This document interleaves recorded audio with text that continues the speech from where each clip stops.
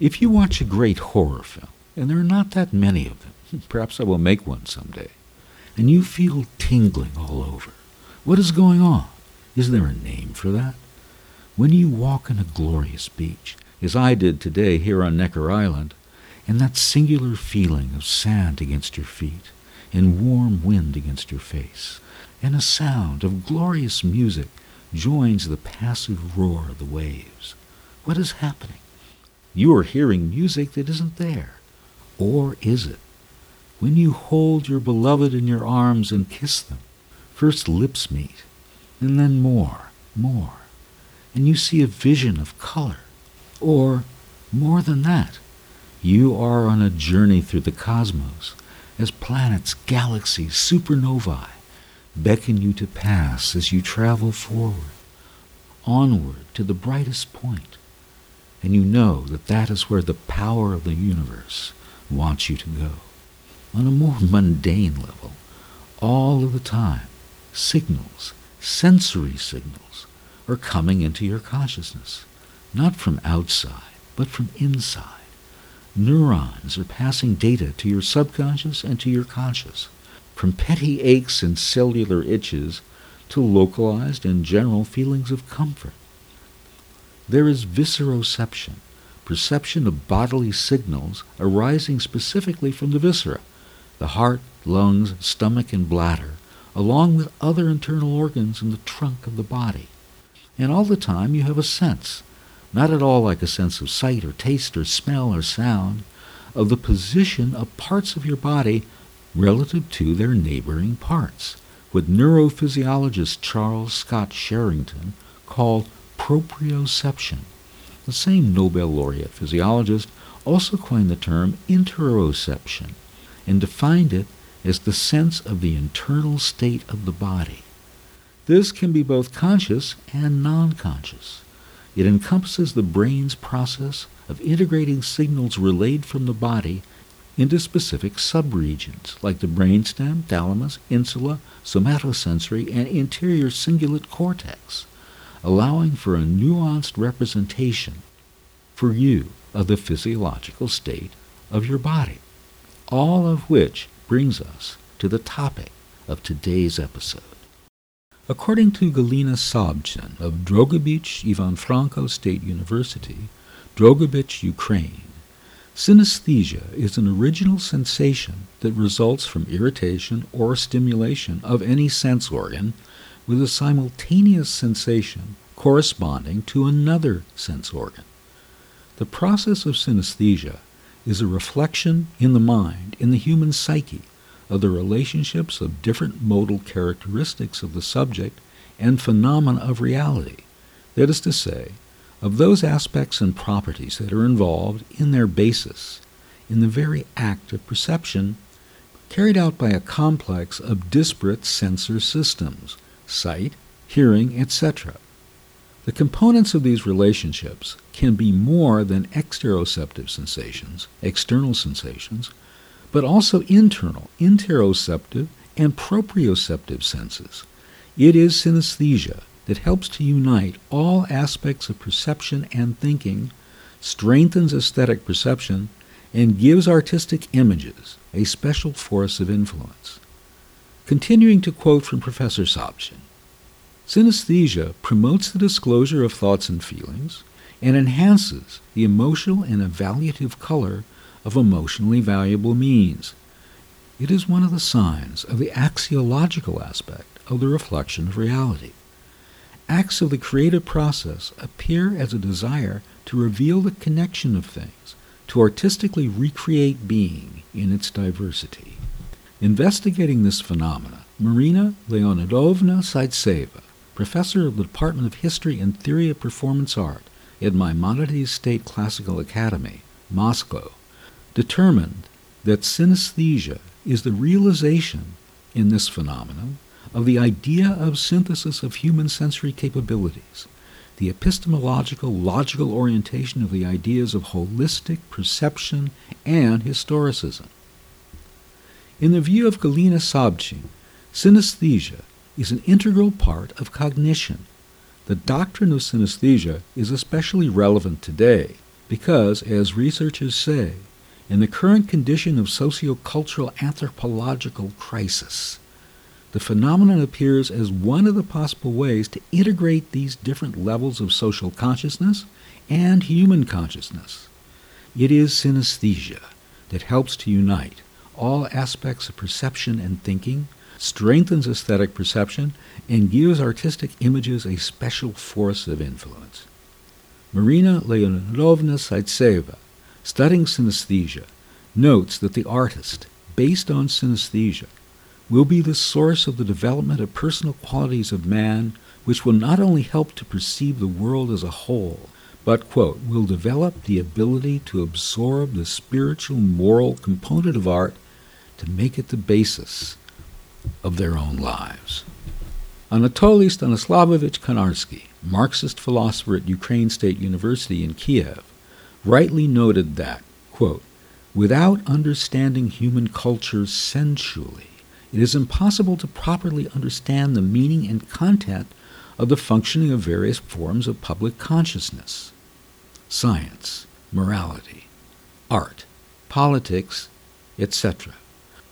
According to Lyudmila Voloshyna, candidate of sciences and philosophy, library head, Higher School of Folks Academy, St. Petersburg, Russia, synesthesia compensates for the incompleteness of our sensuality. This is not only a connection between different feelings, it is a connection between emotions, which are followed by the discovery of an artistic image intuitively. Synesthesia is associated with the emotional sphere of human thinking. And here we can talk about the multiplication of emotions, in-depth aesthetic knowledge, which is carried out in the individual space of human sensuality. This ability, synesthesia, is inherent in all babies. Infant perception is abstract, not yet formed. The system of feelings is not formed either. At 3 to 4 months, babies already respond to singing and music. Color differentiation occurs in the 5th month, although the color is not yet a sign or an indication or identification of any specific item. Feelings can be developed. By the 3rd month, there is a differentiation of hearing and visual mental processes. A child not only sees and hears, but strives for visual and auditory impressions, like bright, shiny, and moving objects. The perception of an infant at the age of 1 year is syncretic and vague. In infancy, when the world is still perceived in abstract forms, children often designate objects with color that do not actually have color. Examples: days of the week, numbers, natural phenomena. Teachers, psychologists, and pediatricians see synesthesia as an additional opportunity for the upbringing and development of cognitive abilities in a child, such as attention, memory, associativity, and creative potential in general. During this period, synesthesia is an open system, but it becomes closed with age. The infant, who is not yet able to determine where the sensation comes from, is characterized by a mixture of feelings. The world will be like a bright color-light environment where sounds and smells come from, which you can touch and taste. The fact that it is possible to determine vision or hearing has to be tangible. The paints that first fell into the hands of the baby interest him instantly by themselves, regardless of their purpose. A sound made by someone or something affects the way it is. A sharp one scares. A melodic one calms. Everything in the child's perception is direct and natural. This possibility of direct perception of reality is lost over time. Objects and phenomena cease to be abstractions and get their logical installation in the child's brain. However, the brightness and immediacy of perception, which open the world to the infant as a phenomenal phenomenon, disappears. In the arsenal of childhood, there are not a small number of tools that help preserve this feeling of interpenetration of feelings. These are, of course, toys, children's books, games, cartoons, fairy tales, etc. A child's toy is an amazing creation of the human mind. The material and spiritual in it are so closely connected that the doll was considered a magical object in ancient times. The toy is endowed with numerous properties that can cause various emotions and feelings in the child. Playing with it, he experiences them often unconsciously, especially in infancy. This cycle of emotions causes not only the appearance of the toy, its colors, clothing, if it is there, purpose, but also something completely new that the child himself brought to this playing space. It is a story that is created against the background of the first sensations from the toy. The impression of an object is the meaning of this object for him. The connection of impressions in the infant replaces the connection of objects. The aesthetic component is very important in the formation of personality, and for a child, the aesthetic component is attractive for its emotionality. In The World of the Newborn, Charles and Daphne Maurer, Professor Emeritus in the Department of Psychology, Neuroscience, and Behavior at McMaster University, also proposed that the normal newborn is synesthetic. They argued that, quote, the newborn does not keep sensations from one another, but rather mixes sights, sounds, and feelings and smells into a sensual bouillabaisse, in which sights have sounds, feelings have tastes, and smells can make the baby feel dizzy. The infant's enhanced sensitivity will diminish as transient connections are pruned and a more specialized cortex exerts more control. But remnants of synesthesia persist in cross-modal influences. Michael J. Bannacy of the Department of Psychology, Goldsmiths University of London, and Roy Cohen-Kadosh of the Department of Experimental Psychology, Oxford University, tell us that among adults, synesthesia is a rare experience, where one property of a stimulus evokes a second experience not associated with the first. For example, in lexical gustatory synesthesia, words evoke the experience of taste.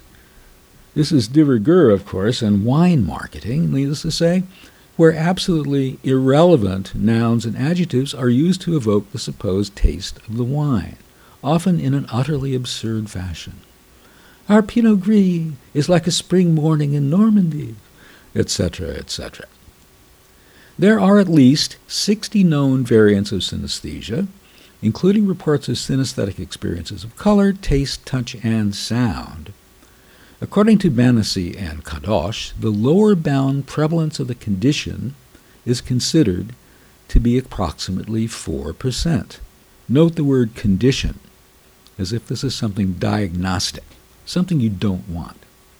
Scott Novich, Department of Neuroscience and Baylor College of Medicine, and his colleagues tell us that in synesthesia, ordinary stimuli elicit anomalous perceptual experiences.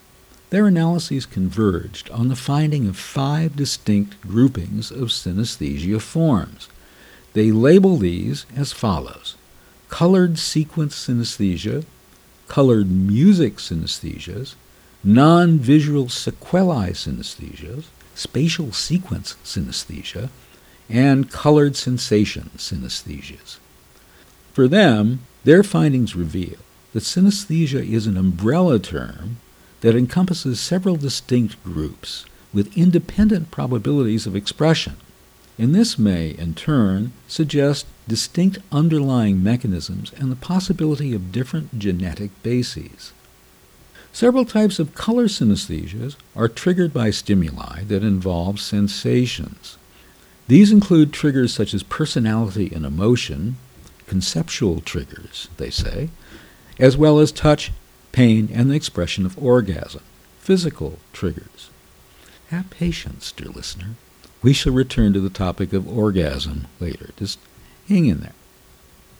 In an article published in the book The Hidden Sense, Synesthesia in Art and Science, Chrétien van Kampen of the University of Utrecht tells us that about 1 in 23 persons has a type of neurological synesthesia.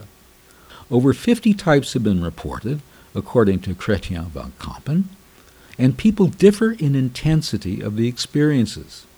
However, Professor van Kampen is referring solely to studies done in the so-called advanced cultures and societies. In fact, synesthesia is more common, much more common, an everyday phenomenon in point of fact outside of this narrow grouping.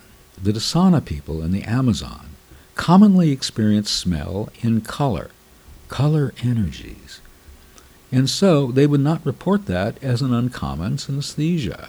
The children of the Dasana grew up in a culture where they are familiarized from the cradle with the multisensory color energies of objects. It is this difference that makes the Dasana children more aware of the synesthetic color energies of sounds, tastes, and odors than their North American and European peers.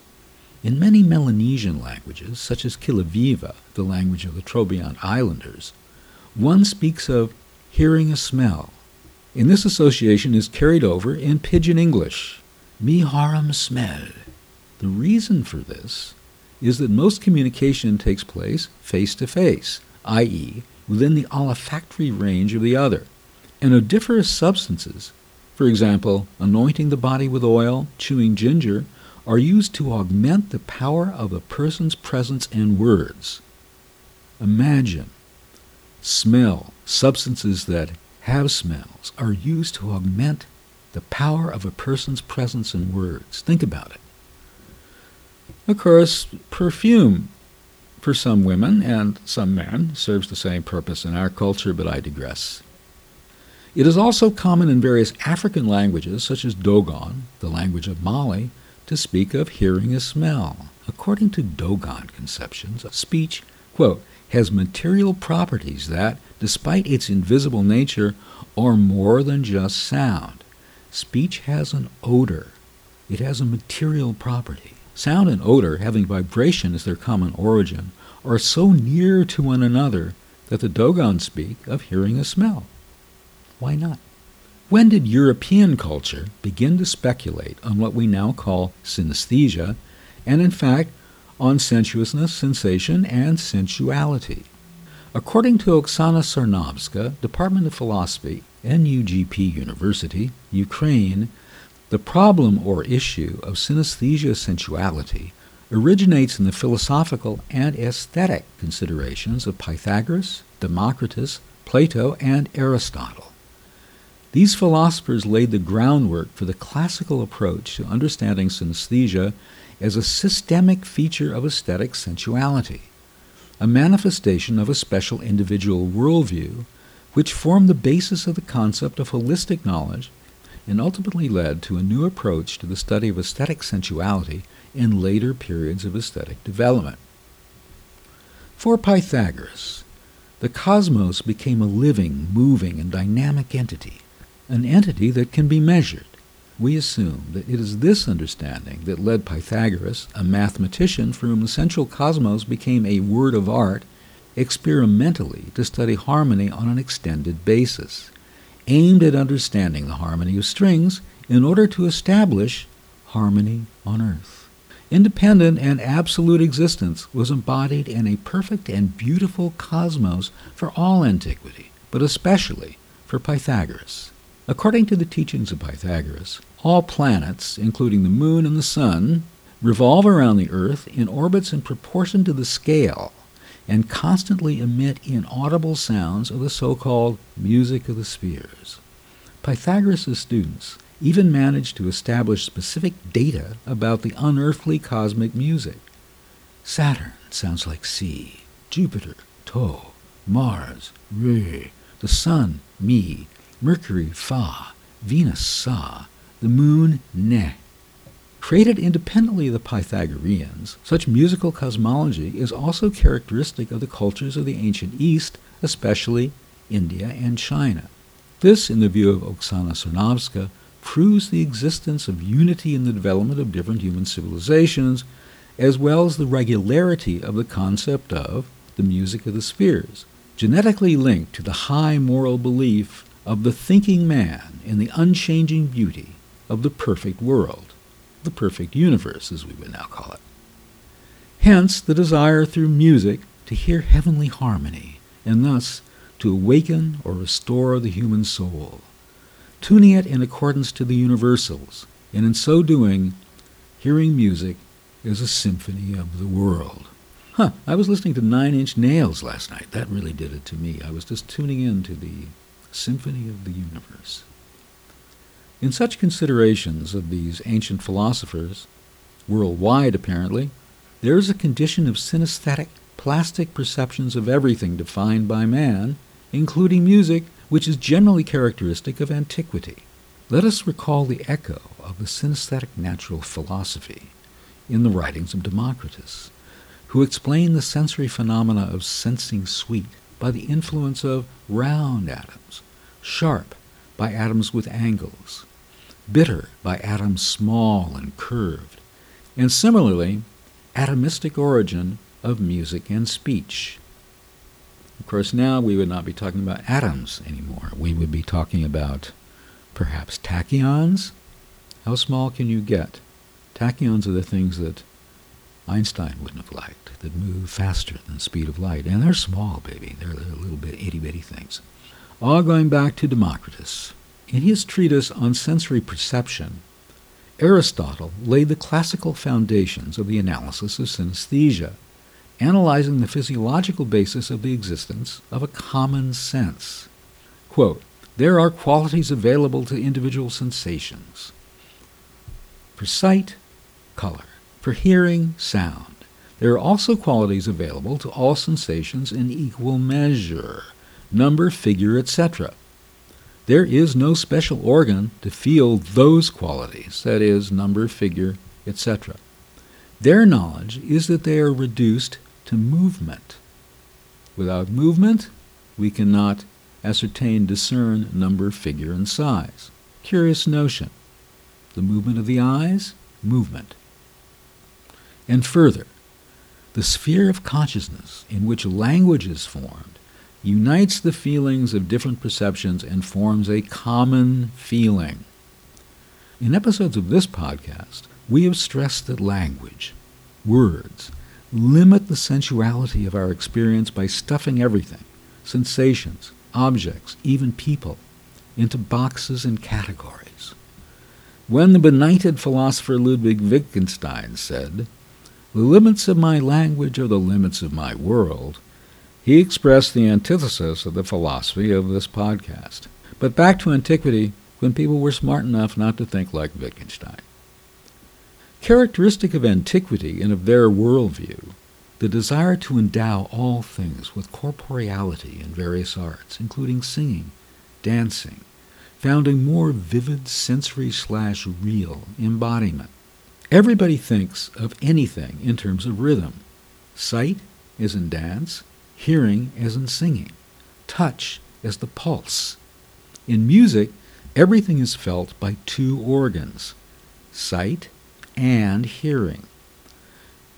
Well, so said Quintilian about the depth of synesthetic sensation. However, the same Roman rhetorician also states, quote, "It will therefore be desirable from time to time that in certain passages the rhythm should be deliberately dissolved, a view with which your host as a composer and someone who says, 'If you're tapping your foot, you're not really listening,' heartily concurs." Fast forwarding to the 20th and 21st centuries, Bulat M. Galeev, director of the Scientific Research Institute for Experimental Aesthetics, affiliated with the Academy of Sciences of Tatarstan and also with the Kazan State Technical University, Kazan, argues that synesthesia is not a mental anomaly, but rather a norm of the human psyche and its functions, namely perception, imagination, and creativity. He considers it as a specific manifestation of nonverbal thinking, realized by either involuntary or purposeful comparison of the impressions of different modalities on the basis of structural and semantic and, most of all, emotional similarity. In his opinion, synesthesia is a social and cultural, but not a biological phenomenon. It is exactly language and art that serves as the testing areas where synesthesia is formed and most actively cultivated. I might say skip language, but thumbs up to art. It's my opinion. In Galeev's view, synesthesia, at least of the kind which is used in common language and art, is not a co-sensation, but rather a co-imagination or co-feeling. By its psychological nature, it is, quote, association, unquote, but specifically intersensory association.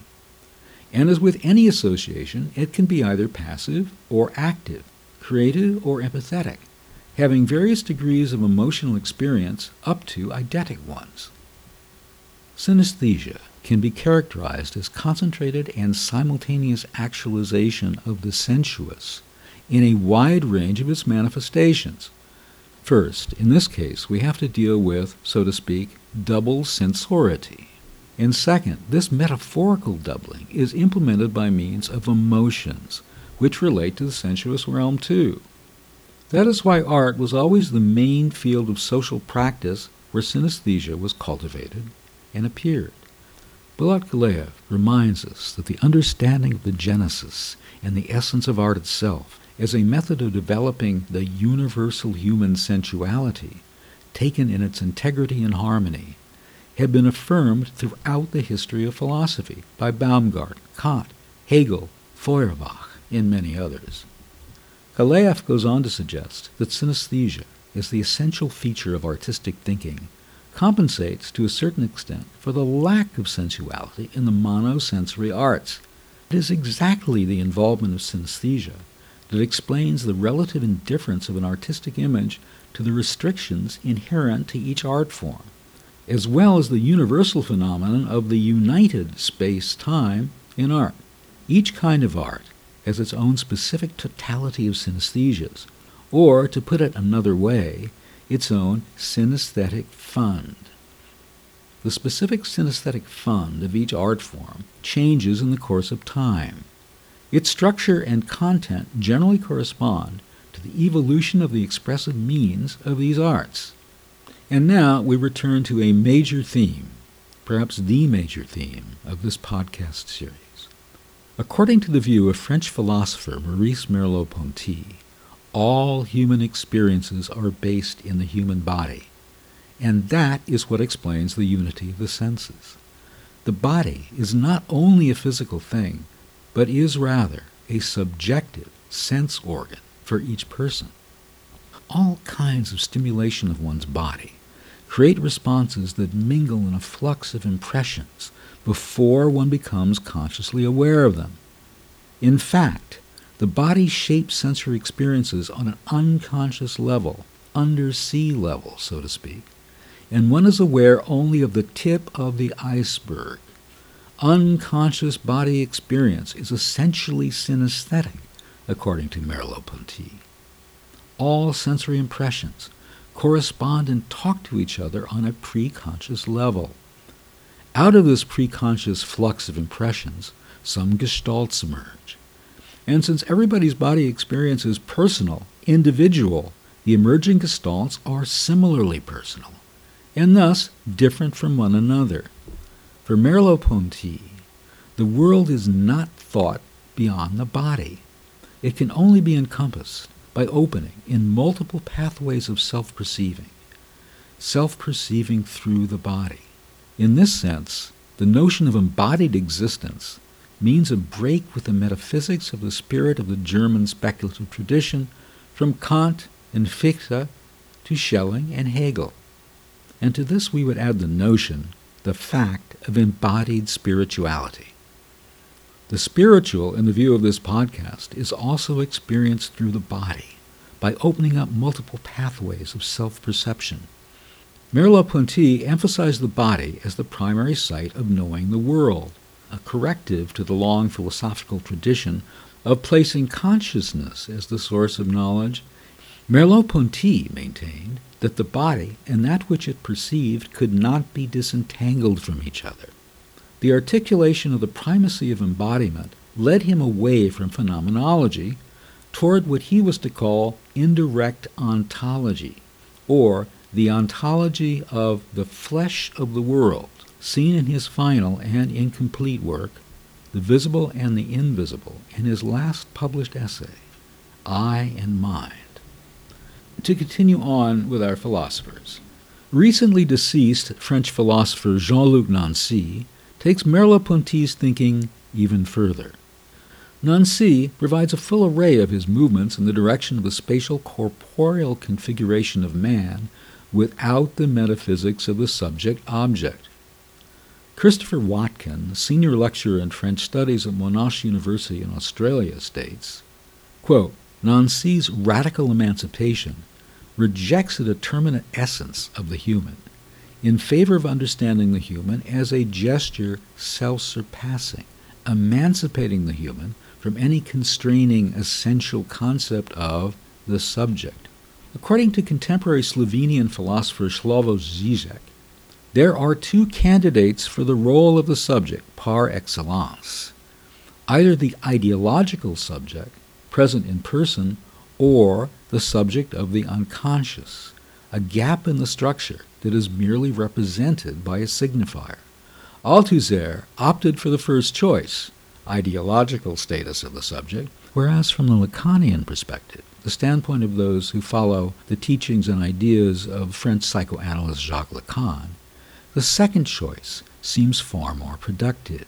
It allows us to conceive of the remaining three effects of subject as the derivations/occultations of the symbolic, as the three modes of coming to terms with the gap in the structure that is the subject. To return to Christopher Watkin, Watkin also reminds us of Jean-Luc Nancy's notion that man, the human, is essentially unfinished.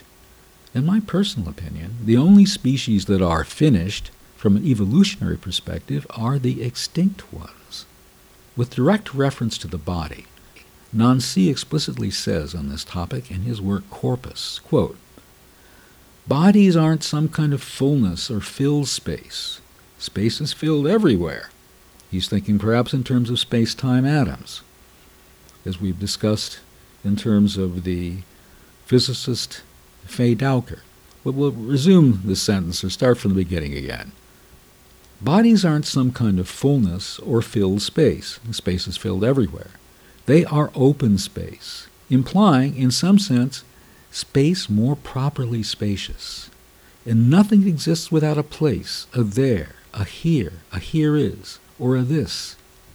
More precisely, it makes room for the fact that the essence of existence is to be without any essence.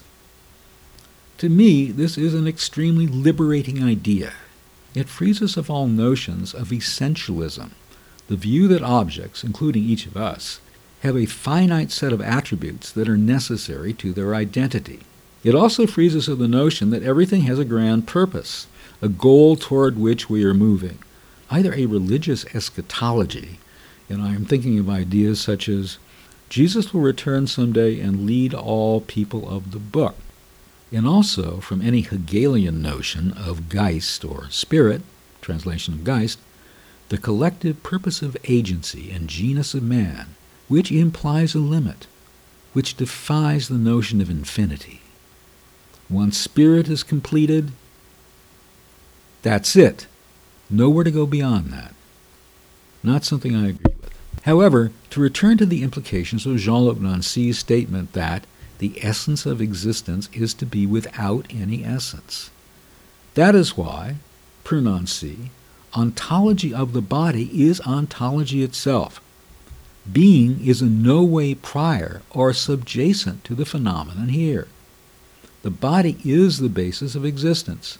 The ontological body has yet to be thought. Unquote Jean-Luc Nancy. Any promised fusion of the senses is simply not available precisely because, according to Jean-Luc Nancy, philosophy is fundamentally and inescapably sensual or sensuous at its inception, beginning with the cornerstone of Western philosophy. That is, the subject itself is the very possibility of conceptual thought. The senses, in fact, seem innately to resist any attempt to bring them under the control of sense. And this uncontrollable profusion or anarchic exuberance of the senses, as Nancy terms it, extraordinary sense, is such that philosophical systems that attempt to give order and meaning to this anarchy do so only at the cost of negating the extraordinary sensual richness that Nancy locates at the very origin and heart of sense-making, of the making of sense. Sensual richness is at the very heart of the origin of sense-making. I love that. As he says toward the end of Extraordinary Sense, quote, intelligible sense cannot sublimate and resorb the dissemination of the sensible. Nancy's work thus forces us to rethink how we conceive of both the senses, as they are conventionally understood and historically determined, as well as the nature of the world, or of, quote, our world, unquote. We need to abandon this distinction between the senses and the world, even between the senses and society, since for Nancy, sense, the senses, and the world are all inseparably intertwined. An inherently synesthetic idea, with which I very much agree, and which, as I mentioned elsewhere, goes against the mind-body dualism which can be traced back at least as far as Plato, and which found its classic expression in the philosophy of René Descartes. Instead of "I think, therefore I am," as Descartes so famously intoned, I would say, "I am, therefore I am." And in a certain way, the word embodied, which I confess to employing rather a lot, is not a good usage, since it implies that there exists something outside the body, and without a body of its own, an external non-physical something which, as it were, gets to hang out in our bodies, like maybe a virus or a parasite. In an article published in the journal The Sense and Society, Jean-Luc Nancy himself tells us that the uncontrollable and synesthetic dissemination of the senses resists any attempt to impose rational, intelligible order or to make sense.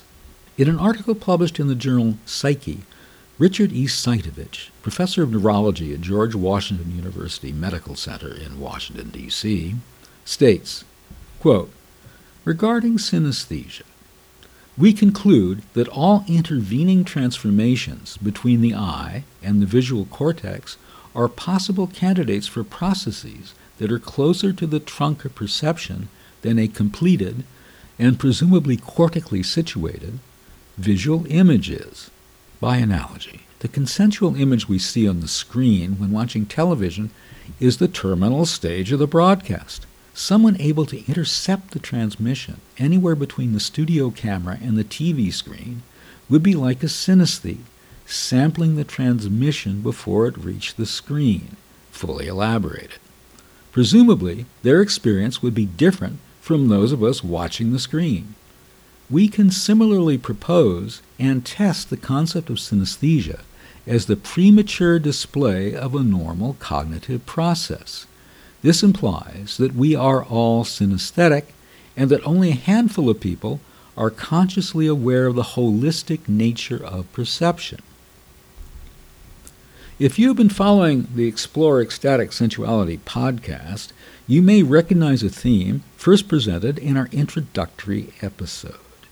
The mind is engaged in an unremitting process of filtration, so that everything not necessary, according to an evolutionary determined criterion of survival, does not reach consciousness. The synesthetic individual can access sensory inputs farther upstream, at the headwaters of experience, at the headwaters of reality. And in fact, we can all do this. As Seitovich reminds us, we are all synesthetic. And this form of synesthesia is essential for sensuality. And now let us turn to other forms and manifestations of synesthesia, and also to the characteristics, personality and otherwise, of individuals who experience synesthesia. In an article published in the journal Neurology, Tom A. Schweitzer, Department of Neurology, University of Toronto, and his colleagues introduced the idea of emotional synesthesia. To quote that article, emotional synesthesia is a condition in which specific sensory stimuli are consistently and involuntarily associated with emotional responses.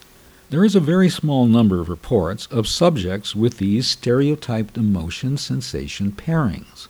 One report described a subject in whom tactile stimulation from different textures, for example denim, elicited affective experiences, e.g., feelings of depression.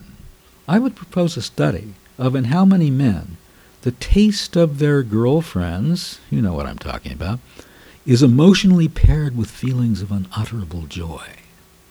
Even for the not yet synesthetic individual, sexual tastes and smells evoke powerful, positive, generous, and giving emotions.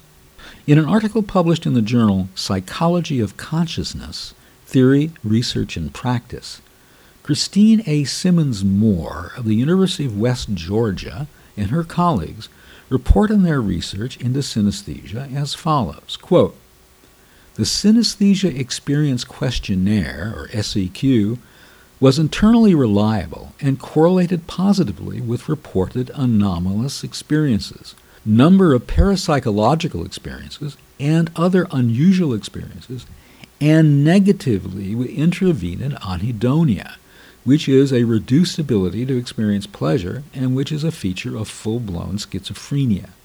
The Synesthesia Experience Questionnaire was not directly related to the satisfaction with life scale." In an article published in the Oxford Handbook of Synesthesia, Marcus Zedler, Associate Medical Director at Hanover Medical School, and Marie Rama, also of the Hanover Medical School, report that, statistically, synesthetes showed higher social orientation, higher scores of sensitivity, and fewer psychosomatic complaints. Synesthetic sensuality showed evidence of deeper trance experiences in sexuality, but without an overall increase in perceived enjoyment. We postulate, as others have done, that this is because synesthetes feel isolated in their sexual trance experiences. But this does not have to be the case. We'll return to this later. Sedler and his colleagues also considered additional factors self-reported by the synesthetes in their study and the possibility that synesthesia may be a protective quality for health.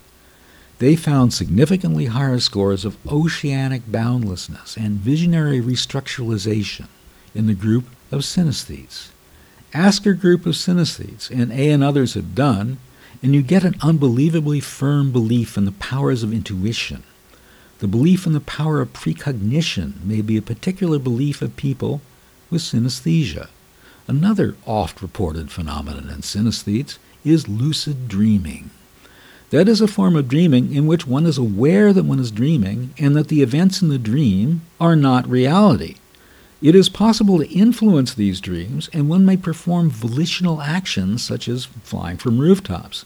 82 of the group of 100 tested described clearly the experiences of lucid dreaming. As an aside, allow me to state, as I have done in a previous episode, that your presenter is and always has been a lucid dreamer. However, although I perform volitional actions in my lucid dreams, including volitional intimate actions, always delightfully consensual, let me add, I am not always in control of the geography of the dream world. In other words, I am volitional, but being volitional does not stand in the way of my getting lost in environments which restructure themselves in ways not in conformance with my will. In that sense, my lucid dreams are quite a bit like real life. Let me say just for a second that if you're looking for dream sequences in movies, they have dream sequences in movies. They're interestingly like lucid dreams. I highly recommend Season 3, 2018 season, so-called special edition season of David Lynch's Twin Peaks. Again, if you're interested in dreams and dreaming and lucid dreams, that will really blow your mind. But back to synesthetes. Synesthetes had strong confidence in their possibilities and power. Synesthetes, particularly women, score higher than the general population on social engagement, meaning that they feel more socially responsible and or more ready to help others. Women synesthetes score higher than the general population on excitability. They are more sensitive and sometimes more unrestrained. This is a good reason for women to cultivate their synesthesia. What man is not looking for a sensitive, unrestrained woman? In research published in the journal Scientific Reports, Julia Simner, School of Psychology, University of Sussex, and her colleagues introduce us to the term objectum sensuality. Objectum sensuality, OS, also known as objectophilia, is a sexual orientation which has received little attention in the academic literature. Individuals who identify as OS experience emotional, romantic, and or sexual feelings toward inanimate objects, e.g., a bridge, a fence, a statue, even the Berlin Wall.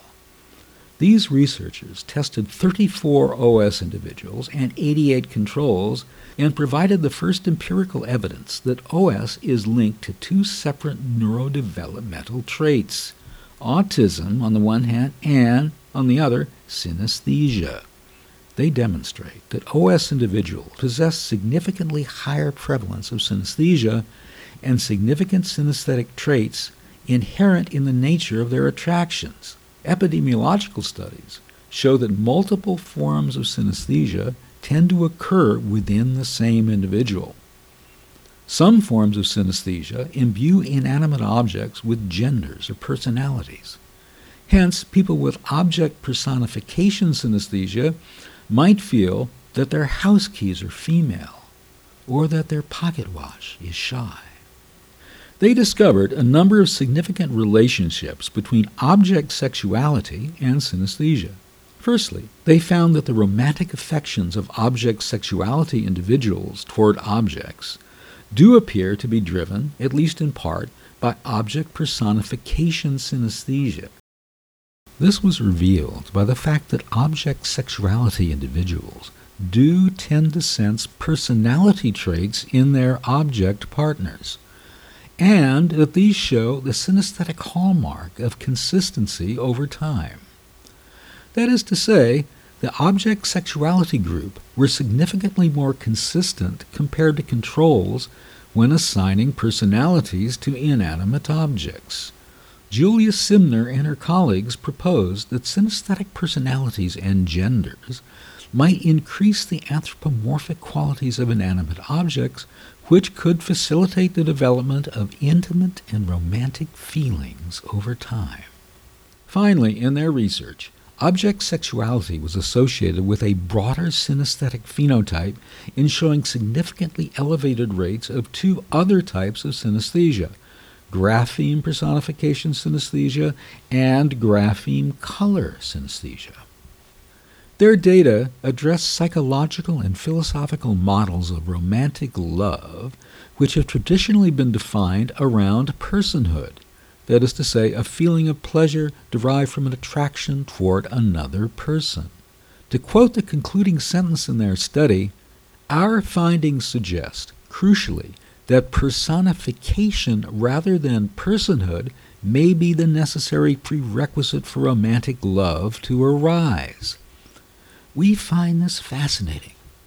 To personify the object of one's affection and desire is to take what is perceived as an object, perhaps in Jacques Lacan's word, objet petit a, the unattainable object of desire, and personify that object by, if you will, objectifying it and then personifying it as in an anthropomorphic act, taking the impression of your beloved in your mind, turning it into an object, personifying it, turning it into a person then, anthropomorphic, to make human, to create the morphism, to enact in the morphism of making human.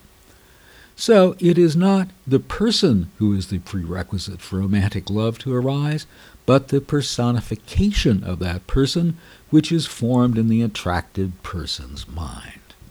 However, back to romantic love.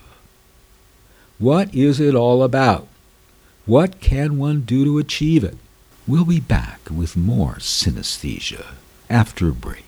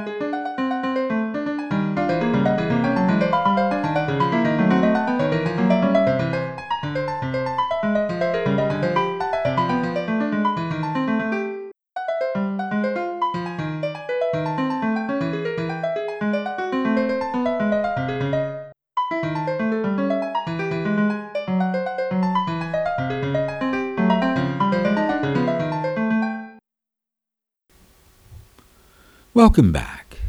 Here's more about synesthesia. In an oft-cited and referenced article published in the Journal of Sex Research, Donald L. Mosher, Ph.D., of the University of Connecticut opines that involvement is a complex of psychological processes in which there is an interaction of fundamental emotions, interest, excitement, and enjoyment/joy, with cognitions and actions that can be described by three dimensions. 1. Sexual role enactment. 2. Sexual trance. And 3. Engagement with the sex partner. Sexual role congruence, sexual role perception, and sexual role skills are required for involved, convincing, and appropriate sexual role enactment. Sexual trance is enhanced by procedures such as those found in sex therapy, hypnosis, and meditation that help the person abandon the generalized reality orientation and form the special sexual orientation. Sexual trance deepens when there is a partial relaxation of critical functions and partial orientation towards sexual meanings. As the reality orientation continues to fade, and attention is primarily focused on the special sexual orientation. Involvement in sexual trance. 1.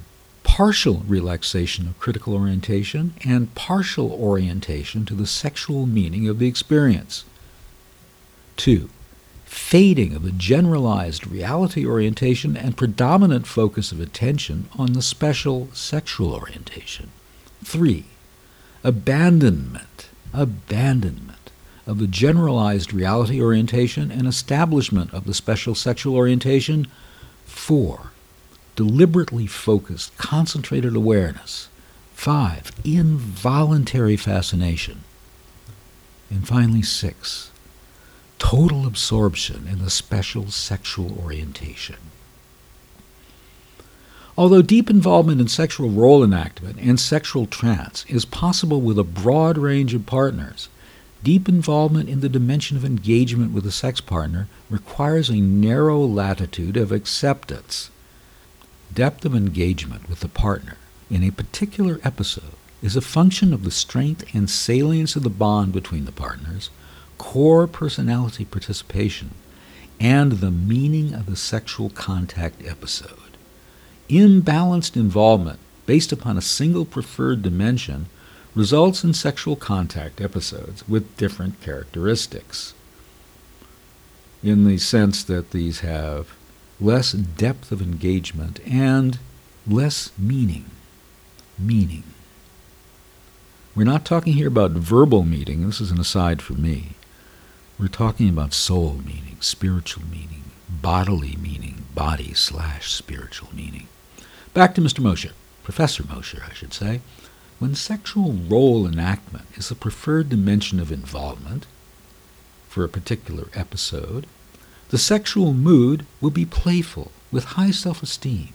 The setting will be dramatic and exhibitionistic. The sexual techniques will be varied. The sexual style will be active and expressive. Fantasies will contain a scripted plot, and sex is conceived to be an adventure or drama that leads to involuntary ecstatic expression and orgasm in which the participants are prototypical men and women. Prototypical. Standard definition, but lots of fun. When sexual trance is the preferred pathway of involvement, the setting requires freedom from distraction. The mood is relaxed and receptive. Sexual techniques emphasize repetitive, sensual pacing. The sexual style is passive and inwardly oriented. Fantasies are scriptless, sensory images. And sex is conceived to be an altered state of consciousness or a trip that leads to intense absorption into sensation and orgasm with faded consciousness into which the person is transported. When engagement with the sex partner programs the sexual contact episode, then the mood and setting are romantic reminders of the love bond, The sexual techniques emphasize kissing, cuddling, and face-to-face contact. Eye contact, I would add. The sexual style is affectionate and mutually pleasuring. The fantasies are romantic. Sex is conceived to be a loving merger, and orgasms are flowing with a loss of the self in a loving union. So, back to Mosher's 3 dimensions of depth of involvement in human sexual response. Sexual trance is one of the 3 postulated dimensions essential to a maximum extent of depth of involvement, which in turn is a condition for efficient sexual stimulation. The maximum extent of sexual trance leads to a state of total absorption. The other dimensions are role enactment and engagement with a partner. According to Mosher, an equilibrium between those 3 dimensions is a condition for a maximum extent of depth involvement and thus for sexual satisfaction. The word equilibrium in a certain way troubles me. I would refer instead to a maximization of each of these 3 dimensions as Mosher has described them very well. And a very good idea for couples to alternate among these 3 dimensions based on the context of the sexual experience and the mood of the partners. It strikes me that the best romantic/sexual relationships can only occur when the lovers have all of these 3 dimensions as elements of their romantic repertoire. Repertoire. Things you can do, pieces you can play, symphonies, string quartets, massive organ works, little pieces, sonatas for 2, all the pieces one can play. Throughout a relationship, not only in the bedroom, throughout every element of one's affection with one's beloved. In an article entitled Synesthesia and Sexuality, the Influence of Synesthetic Perceptions on Sexual Experience, published in the journal Frontiers in Psychology, Janina Nielsen, Department of Clinical Psychology, Hanover Medical School, and her associates discuss the notion of sexual synesthesia. To quote them, "At present, it is generally considered to be a type of synesthesia, and apart from the designation of sexual synesthesia, it usually receives the name orgasm color, although it is actually a much wider phenomenon." To quote Professor Nielsen, its inducers, that is, the inducers of sexual synesthesia, can be either orgasm itself or sexual activity in general, and also caressing, general touch, and hugging and kissing with one's partner, and I therefore believe that it would be better referred to as, better described as, sexual and romantic synesthesia. During their sexual trance, and in this I detect strong echoes of Professor Mosher's perspective, orgasm in affectionate moments with their significant other, some people perceive colors, shapes, patterns, objects, and whole scenes involving places and people. Sometimes the images are complex and or figurative, so rather than being synesthesia, they're actually more similar to the hallucinatory processes typical of the hypnagogic state, the state of profound relaxation that marks the transition from wakefulness to sleep. In a few cases, these colors and images show consistency. The same color or pictures always corresponds with the same inducing concept, although it appears to be more common for them to be random, with no link to a specific triggering aspect and never repeating. They can probably be related to a special state of extreme relaxation and focus. As already mentioned, these colors and images are not only perceived during sex, and definitely not only during orgasm. They are perceived when there is physical contact, sexual or non-sexual, with one's partner during moments of relaxation, and normally in the case of a stable relationship, and not with occasional partners. The advantage of being in a relationship, you might say. The phenomenon thus occurs not only during the sexual trance, but also in response to hugging, caressing, and kissing, but only with the person with whom one is in a romantic relationship. So it would not happen on hugging or kissing parents, friends, and siblings, etc. Kind of happens when I hug my cats, but that's neither here nor there. Some people say that they have only ever experienced it with one particular partner and never with others. Some say they also experience it during sexual activity without a partner being present. It seems that both men and women can have these visualizations, but that it is much more common in women, although at the time of this writing, Nielsen and her co-investigators did not yet have figures to support this. More research. It, that is to say, what they call sexual and romantic synesthesia, can happen to both synesthetes and non-synesthetes, although the former have the most intense visual experiences. The figurative images very rarely have a sexual theme. Natural elements, like trees, flowers, and the countryside, are frequently seen, and the characters and places can be known, but are more often strangers in locations they have never visited. Sometimes they are not exclusively visual, and sounds or music are heard. And again, to repeat, we're talking about what these researchers call sexual and romantic synesthesia, a special term not to be confused with straight sexual synesthesia, if you want to call it that. Here, from their study, are some examples. Colors, a wave of color, one color or two, one color that morphs into another or into darkness. Colors with texture, location, and movement. They tend to be random and not consistent, although some people say there is consistency between a specific color and some aspect of their experience, with certain colors corresponding to a better or less satisfactory sexual experience, or to certain sex positions. For example, go through your Kama Sutra. That's your red color visualization. In that position. That's my purple color visualization. In that position. Fascinating. Combinations of colors, patterns, and shapes. Different colors changing or following on from each other. Explosions of color, fireworks, flashing or changing lights, laser-type lights, clouds of color, kaleidoscopic patterns, complex patterns, fractals, shapes, changing graphic forms or Kandinsky-like figures, objects, flowers opening their petals, precious stones, fruit, other natural elements like trees and waterfalls, even letters and numbers, scenes, locations, and characters. The scenes are very random and do not normally have a sexual theme. People often figure, and they sometimes speak, saying words or phrases.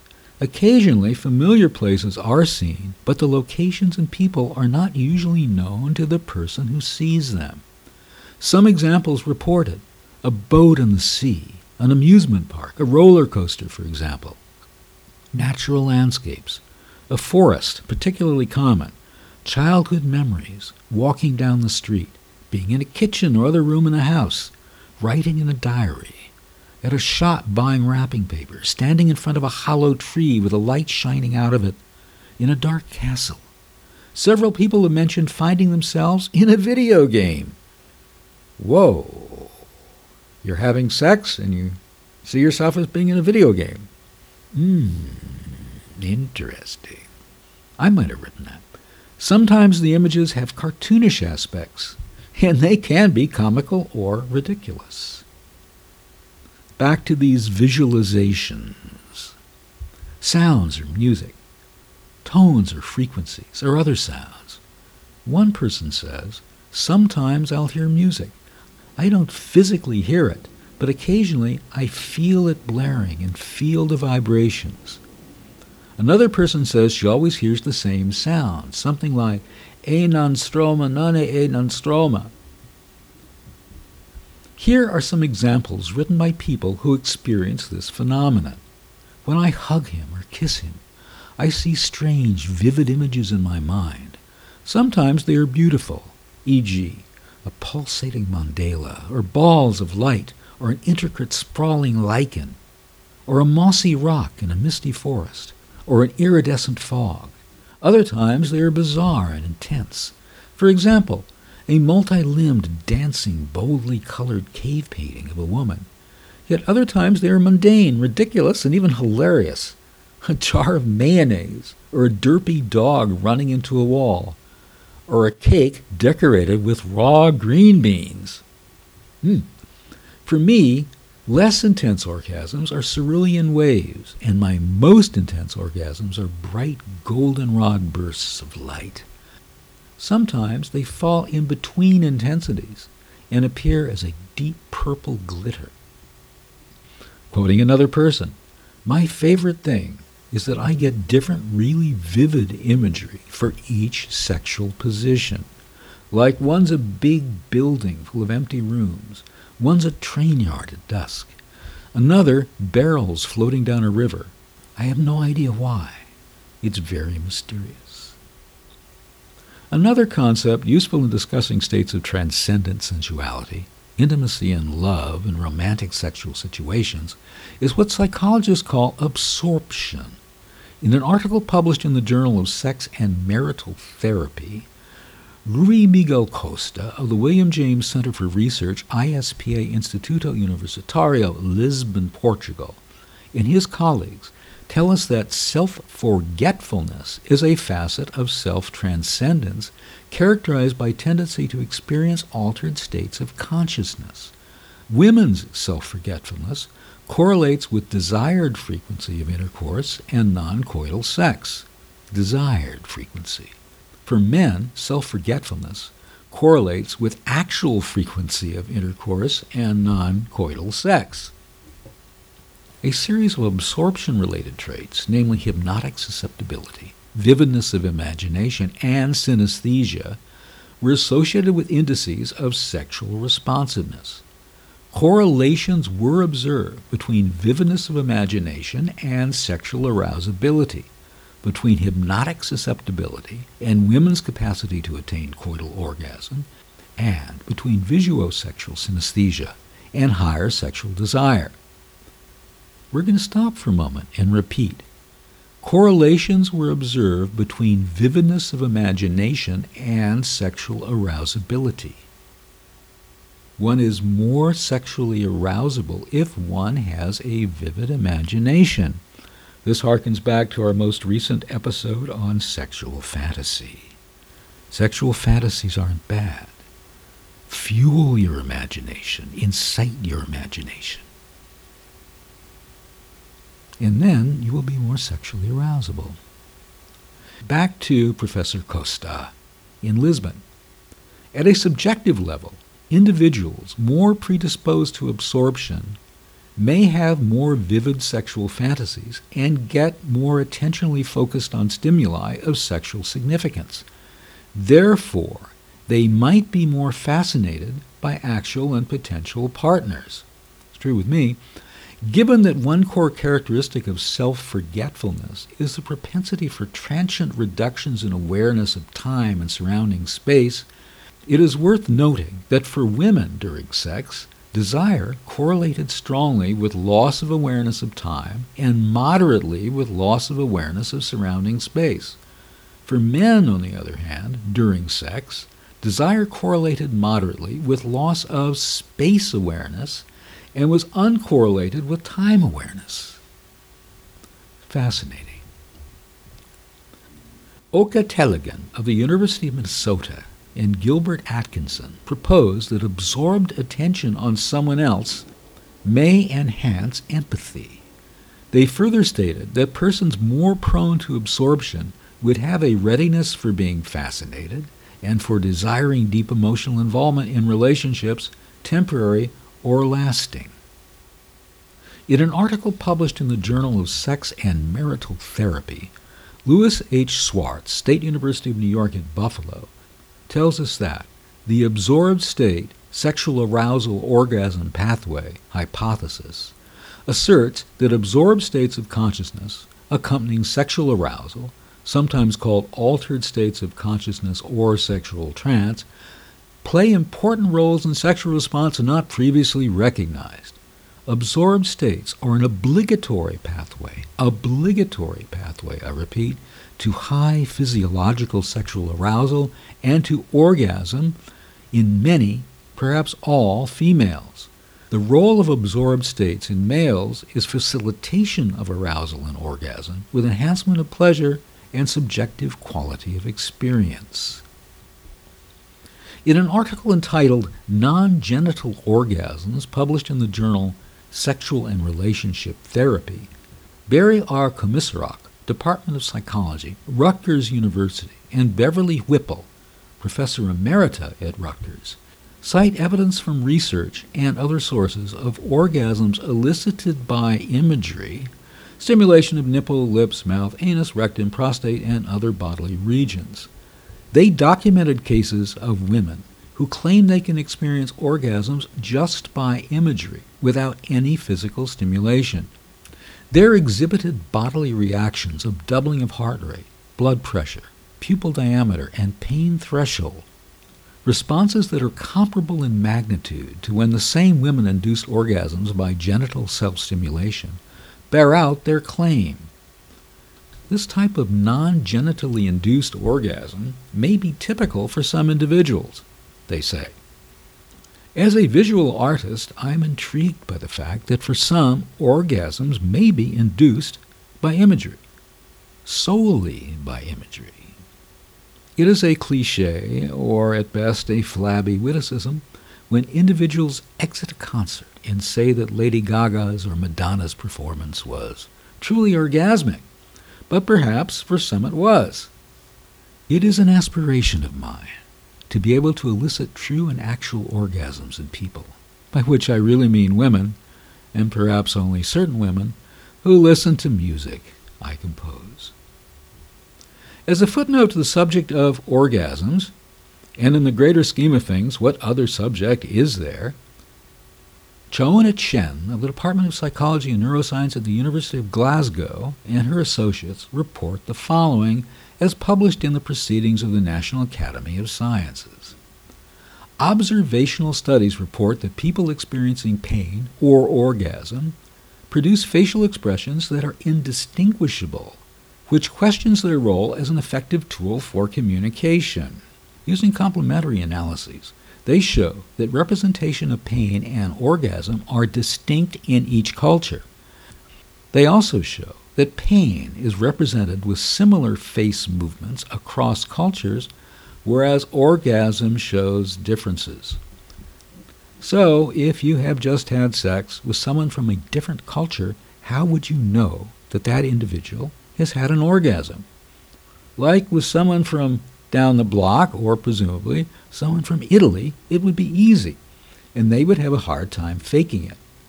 But with someone from Mali or Mongolia, how would you know? This should really keep you awake at night. In an article entitled Synesthesia and Sexuality, The Influence of Synesthetic Perceptions on Sexual Experience, published in the journal Frontiers in Psychology, Janina Nielsen, Department of Clinical Psychiatry, Social Psychiatry, and Psychotherapy, Hanover Medical School, Hanover, Germany, and Tillman H.C. Kruger, Department of Psychology, Harvard Medical School, reported on a study which included 17 women and 2 men who experienced synesthetic perception during sexual experiences. One participant explained that during an orgasm, the wall bursts, and ring-like structures appeared in blue-violet tones. All of the participants said that their synesthetic perceptions were induced by emotional states. Emotional states induce synesthetic perceptions during orgasm. Fascinating. Compared to the general population, synesthetes had a higher level of sexual functioning overall. They reported greater sexual desire, but less sexual satisfaction. Synesthetes were also more likely to report experiencing oceanic boundlessness and visionary restructuralization during sexual intercourse. The former refers to dissolution of ego boundaries, while the latter refers to sensory illusions and an altered sense of meaning. The higher levels of oceanic boundlessness and visionary restructuralization in synesthetes could explain why they reported greater sexual desire but less satisfaction Quote, the high degree of sexual trance in synesthetes may provide an increased focus on sensual experiences on the inside instead of partner-related aspects, these researchers explained. This explanation is supported by the results of personal interviews in which the synesthetes reported an isolating effect of their synesthetic experiences, while at the same time they experienced their perceptions as enriching and pleasant for themselves. However, as we remarked a few moments ago, the goal should be for shared sexual and romantic synesthesia, which you can and should, in fact must, cultivate with your partner. How? The answer to that question is only moments away. Synesthetes depicted significantly better overall sexual function on the KFSP, a questionnaire developed by these researchers in Germany, with increased scores for the subscale sexual appetence, but keyfully significant lower subscale scores for sexual satisfaction. Sexual dysfunction was not detected in this sample. Synesthetes depicted significantly higher levels of the subscales oceanic boundlessness and visionary restructuralization. Synesthetes, however, reported an unsatisfactory feeling of isolation caused by their idiosyncratic perceptions. Synesthetes with sexual forms of synesthesia seem to be experiencing a deeper state of sexual trance without, however, enhanced satisfaction during sexual intercourse. So these Germans report. Sexual types of synesthesia, as we remarked before, do not only contain orgasms and sexual arousal, but also more general tactile inducers such as touching, caressing, and petting, i.e., all forms of physical contact during sexual intercourse. Unquote. Therefore, sexual synesthesia actually contains several synesthetic types. Unquote. It is so funny that these Germans refer to touching, caressing, and petting as behaviors that occur during intercourse, whereas in fact they should occur, and with great frequency, between lovers, both in and out of the bedroom. And for a couple who've cultivated their own innate synesthesia, each touch, each caress, can awaken sensations and sensuality over all dimensions. Why box this thrill into something intended only to arouse interest in jumping into bed and doing the F word? Why? No reason. Outside synesthesia research, synesthetic experiences during sexual activity have been described by other sex researchers. For his book, The Female Orgasm, Psychology, Physiology, Fantasy, Seymour Fisher conducted an interview study to investigate female orgasmic experiences. The words of one subject bear remarkable resemblance to the description of synesthetes. The only images I experienced at this time and during orgasm is a fuzzy blackness with red or white muted bursts coming through it. What it all comes down to is, are our alleged 5 senses, and why limit ourselves to that number, separate and distinct from one another, or not? I was once mugged while walking at night near the corner of Robertson Boulevard and Cadillac Avenue in Los Angeles. I reached into my pocket to get my wallet, at the mugger's request, naturally, and as I did so, they must have thought that I was reaching for a gun. So, the next thing I remember was walking toward the apartment where my girlfriend at the time lived. As I was walking, I felt something wet on my head and asked myself, is it raining? I reached my hand up and felt a sticky moisture. When I looked at my palm, it was red. My girlfriend at the time was generous enough to allow me to stay at her place while I recovered from this concussion, skull fracture, and other head injury. She was, and remains to this day, an excellent cook. She gets better all the time, actually. But I had no interest in any of the superb meals and delicacies she brought me. After 10 days or so of this, she obtained a recommendation for a neurologist. When I went to see him, he pulled out a scratch and sniff from his toolkit, but when he held it against my nostrils, I smelled nothing. This reminded me of how much of what all of us experience as taste is actually olfactory, is actually smell. All that the taste buds, so-called, can sense and communicate to our consciousness are sweet, salty, sour, bitter, and umami, which is to say, savory. Although a separate taste receptor for fat, CD36, has now been conjectured. Who knew? Goodness gracious, does fat taste good in and of itself? That is bad, bad news. Once again, other cultures and their philosophers have different and rather enlightening and prescient views regarding the senses. The Buddhist Mahayana Sutra Alkama, whose verses are attributed to the 4th century sage Asanga, claims in chapter 9, verse 41, that for a Buddha, the ultimate master of meditation, in the transformation of the 5 senses, highest mastery is acquired in the operation of all 5 senses upon all 5 objects. A commentary by the 7th century philosopher Chittiramati explicitly explains that all upon all means that, for a Buddha, each of the 5 senses perceives all kinds of sense objects. That is to say, the eye sense not only sees forms, but hears sounds, etc. And so for each of the other senses. In China, an ancient Taoist contemplative found that upon his enlightenment, quote, I heard with my eyes and saw with my ears. I used my nose as my mouth and my mouth as my nose. It appears to me that there are clearly advantages to being a synesthete, which is to say, to experience our sensory sensual world synesthetically.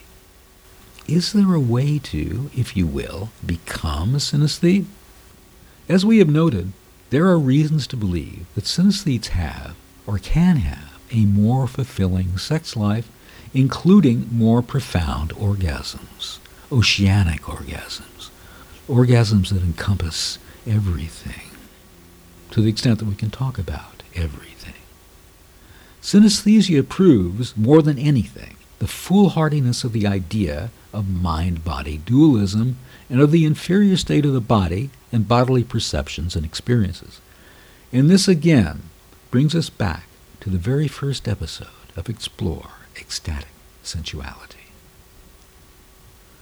In an article entitled Can Synesthesia Be Cultivated?, published in the Journal of Consciousness Studies, Roger Walsh, professor of psychiatry and human behavior, University of California, Irvine Medical School, summarizes research he has done on the effect of meditation on the development of synesthesia.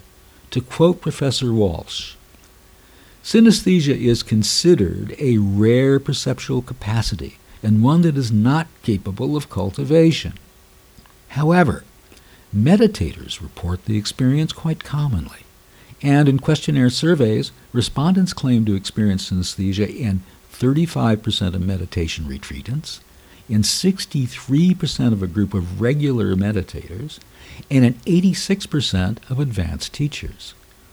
These rates were significantly higher than in non-meditator controls and displayed significant correlations with measures of amount of meditation experience. The more you meditate, the more you experience synesthesia. If you meditate regularly rather than going on a retreat, you experience synesthesia more predictably and more regularly. Returning to Professor Walsh, a review of ancient texts found reports suggestive of synesthesia in advanced meditators from India and China. And these findings suggest that synesthesia may be cultivated by meditation and that laboratory studies of meditators could be rewarding. The amount of meditation practice is related to the probability of reporting synesthesia. For meditators, at least, synesthesia is apparently a positive experience.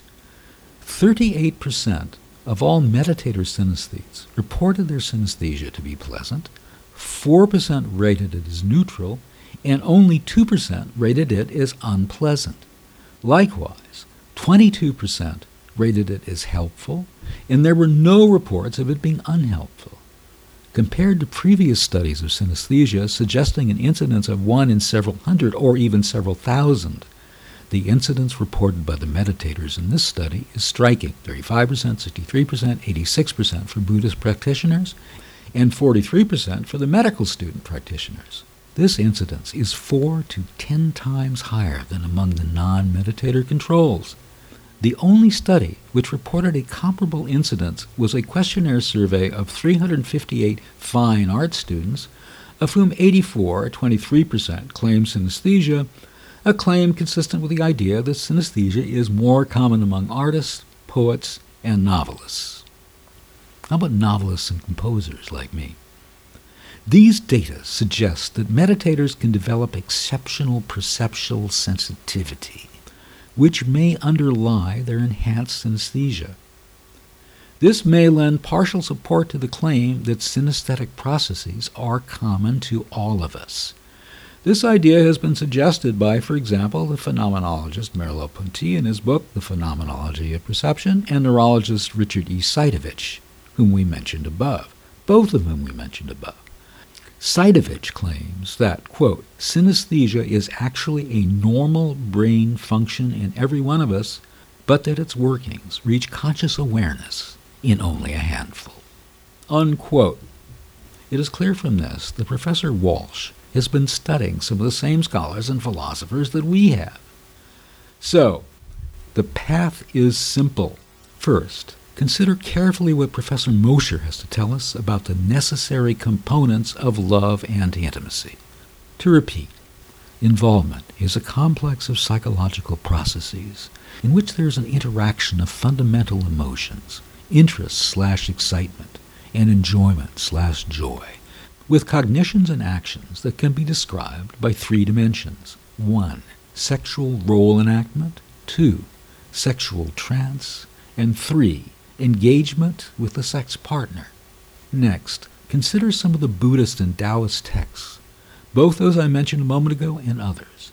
Just as an aside, I feel that it is incumbent upon me to remark that I do not, definitely and decidedly do not, believe in the standard issue spiritual idea derived from Eastern philosophies and their offshoots, that we are part of a great cosmic one, and that everything will be hunky-dory if we submit to that view, and if we submit to that great cosmic one. In my opinion, this way of looking at things and way of conceiving of oneself is a way to denying the infinite, of shutting yourself off from the possibility of the infinite. I agree with the contemporary French philosopher Alain Badiou in asserting that everything, including you, including me, is a multiplicity of multiplicities, ever expanding, ever evoking new possibilities, new definitions of things, and new worlds.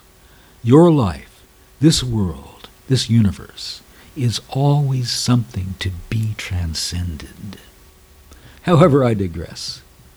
The third step along the path toward loving, erotic, sensual synesthesia is meditation. But do this in consort, in harmony with your partner. You and your beloved should build your shared synesthesia together. It should be your and your lover's project, your and your lover's creation. As far as meditation is concerned, allow me to hazard a suggestion, to wit, that a combination of meditation with Tantra and yoga would be a powerful synesthesia cocktail. Do you and your lover dare to taste it? Dare to quaff it fully? I dare you to. This podcast dares you to. How far can synesthetic love, synesthetic pleasure, synesthetic sensuality be taken? There are no limits. Can this project be undertaken by 3 individuals who are part of a loving, sensuous ménage à trois? Yes. Yes, it can. Yes, it should. So these are my thoughts and the thoughts of others on the topic of synesthesia.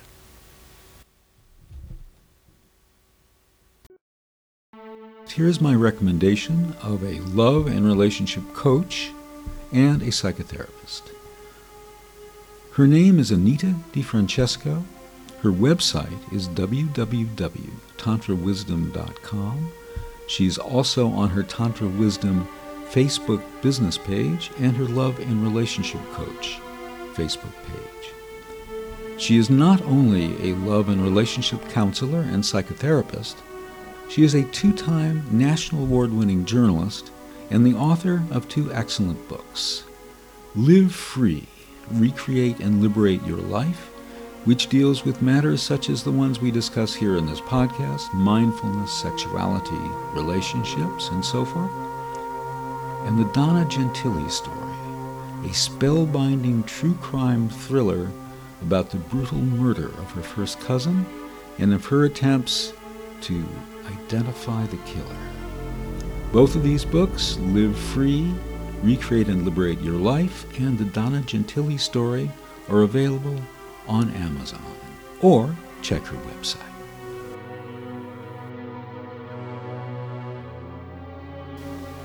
Adoring and honoring someone you truly admire is an exponential pleasure, because in the process you are also adoring and honoring yourself.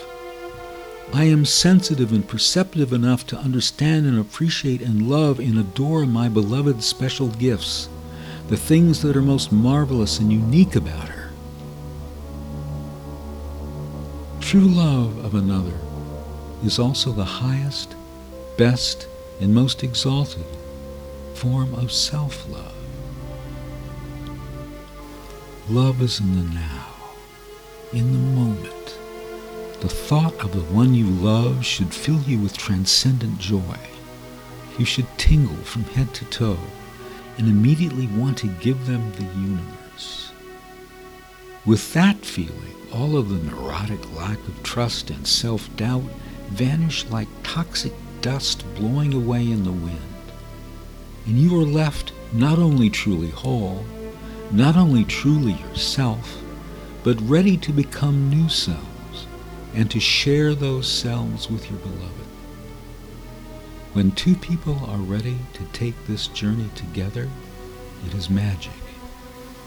It is the greatest magic there is.